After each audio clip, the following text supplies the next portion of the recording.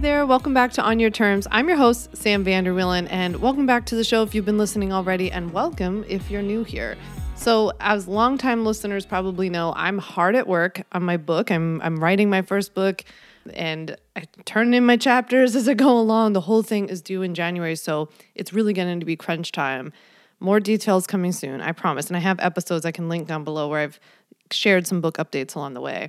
But while I put my head down and I focus on writing my book this month, editing the chapters I've already gotten back from the publisher, we'll be revisiting some of your frequent asked questions, your favorite FAQs here about legal and business questions here on Your Terms throughout November. So whether you missed them the first time around or you just need a refresher because you're like me and you like to hear things a couple of times in order to get it, we've curated a selection that's a must listen for any online business owner.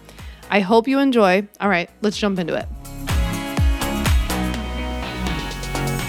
So, can you charge business expenses to your personal card and still have it count as a business expense, or will that get you into trouble? Hey, it's Sam Vanderwielen here, and welcome back to another episode of On Your Terms, where on Thursdays, I tackle your essential legal questions about starting and growing a legally protected online business in 10 minutes or less. This week, we're talking all about business expenses. Our question this week comes from listener Carol, and Carol asks, I've set up as an LLC and I'm paying my business bills with my personal credit card. Do I still need to create an invoice from me to my LLC for all the things I've paid for personally throughout the year? These payments are for yearly charges for things like my domain name, my web page service, my USPS mailbox, my registered agent, business cards, etc. Okay, so let's talk business expenses and how to pay for them. Once you've set up an LLC, you have to set up a business bank account. It's just a regular checking account that basically the bank labels as being an account for your business, and it's just helpful for like delineation process, on your part. It's not any sort of like special account or anything like that. Some of them will have like different structures or fees to the account, but you can always negotiate that away. That's something I teach you inside the Ultimate Bundle. So that business bank account, that's the account where any and all money that you make in your business, all of your revenue, goes into it. Or if you're just starting out, it might be where you put what's called a contribution to your business, like a capital contribution. It's like the money that gets you started. From that money that's in your business bank account, that's what you'll use to pay for things like your business expenses, like the ones that Carol listed out. Your domain name, your software costs, anything you pay to a contractor, equipment, anything like that. When you set up your business bank account, the bank should give you some sort of like business debit card off the bat, and you can use that to charge your expenses to that business debit card, and then the money is just pulled directly out of your account.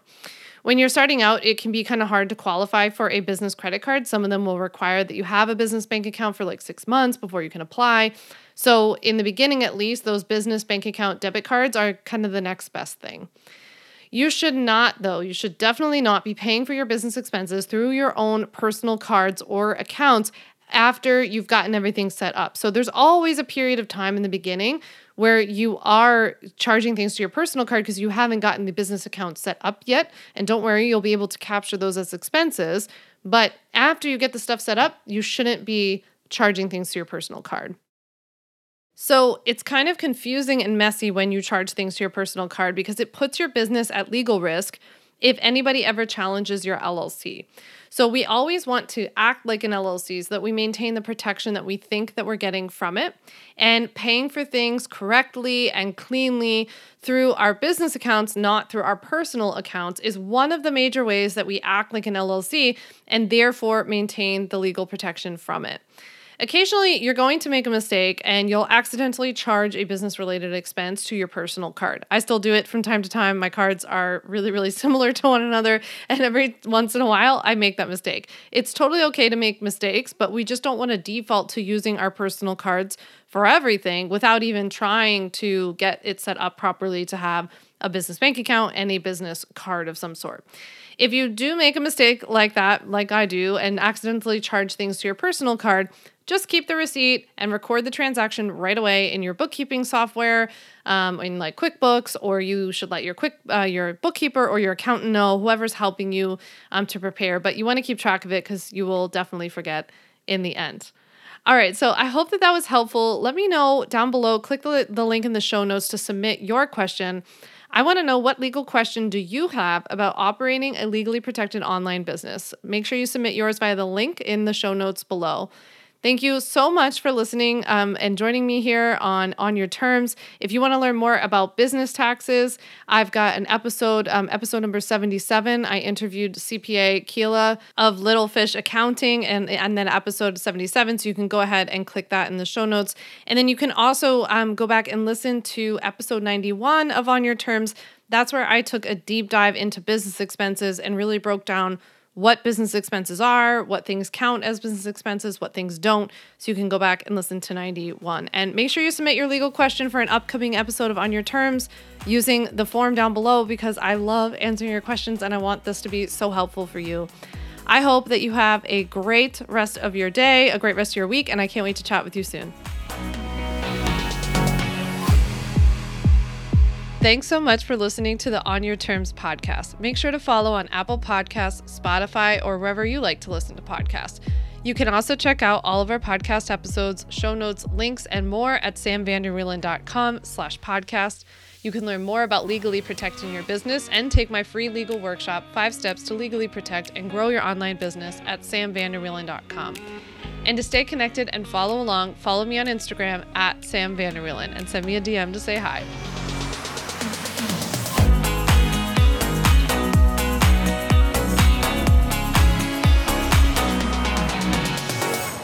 Just remember that although I am an attorney, I am not your attorney, and I am not offering you legal advice in today's episode. This episode and all of my episodes are informational and educational only. It is not a substitute for seeking out your own advice from your own lawyer. And please keep in mind that I can't offer you legal advice. I don't ever offer any legal services, but I think I offer some pretty good information.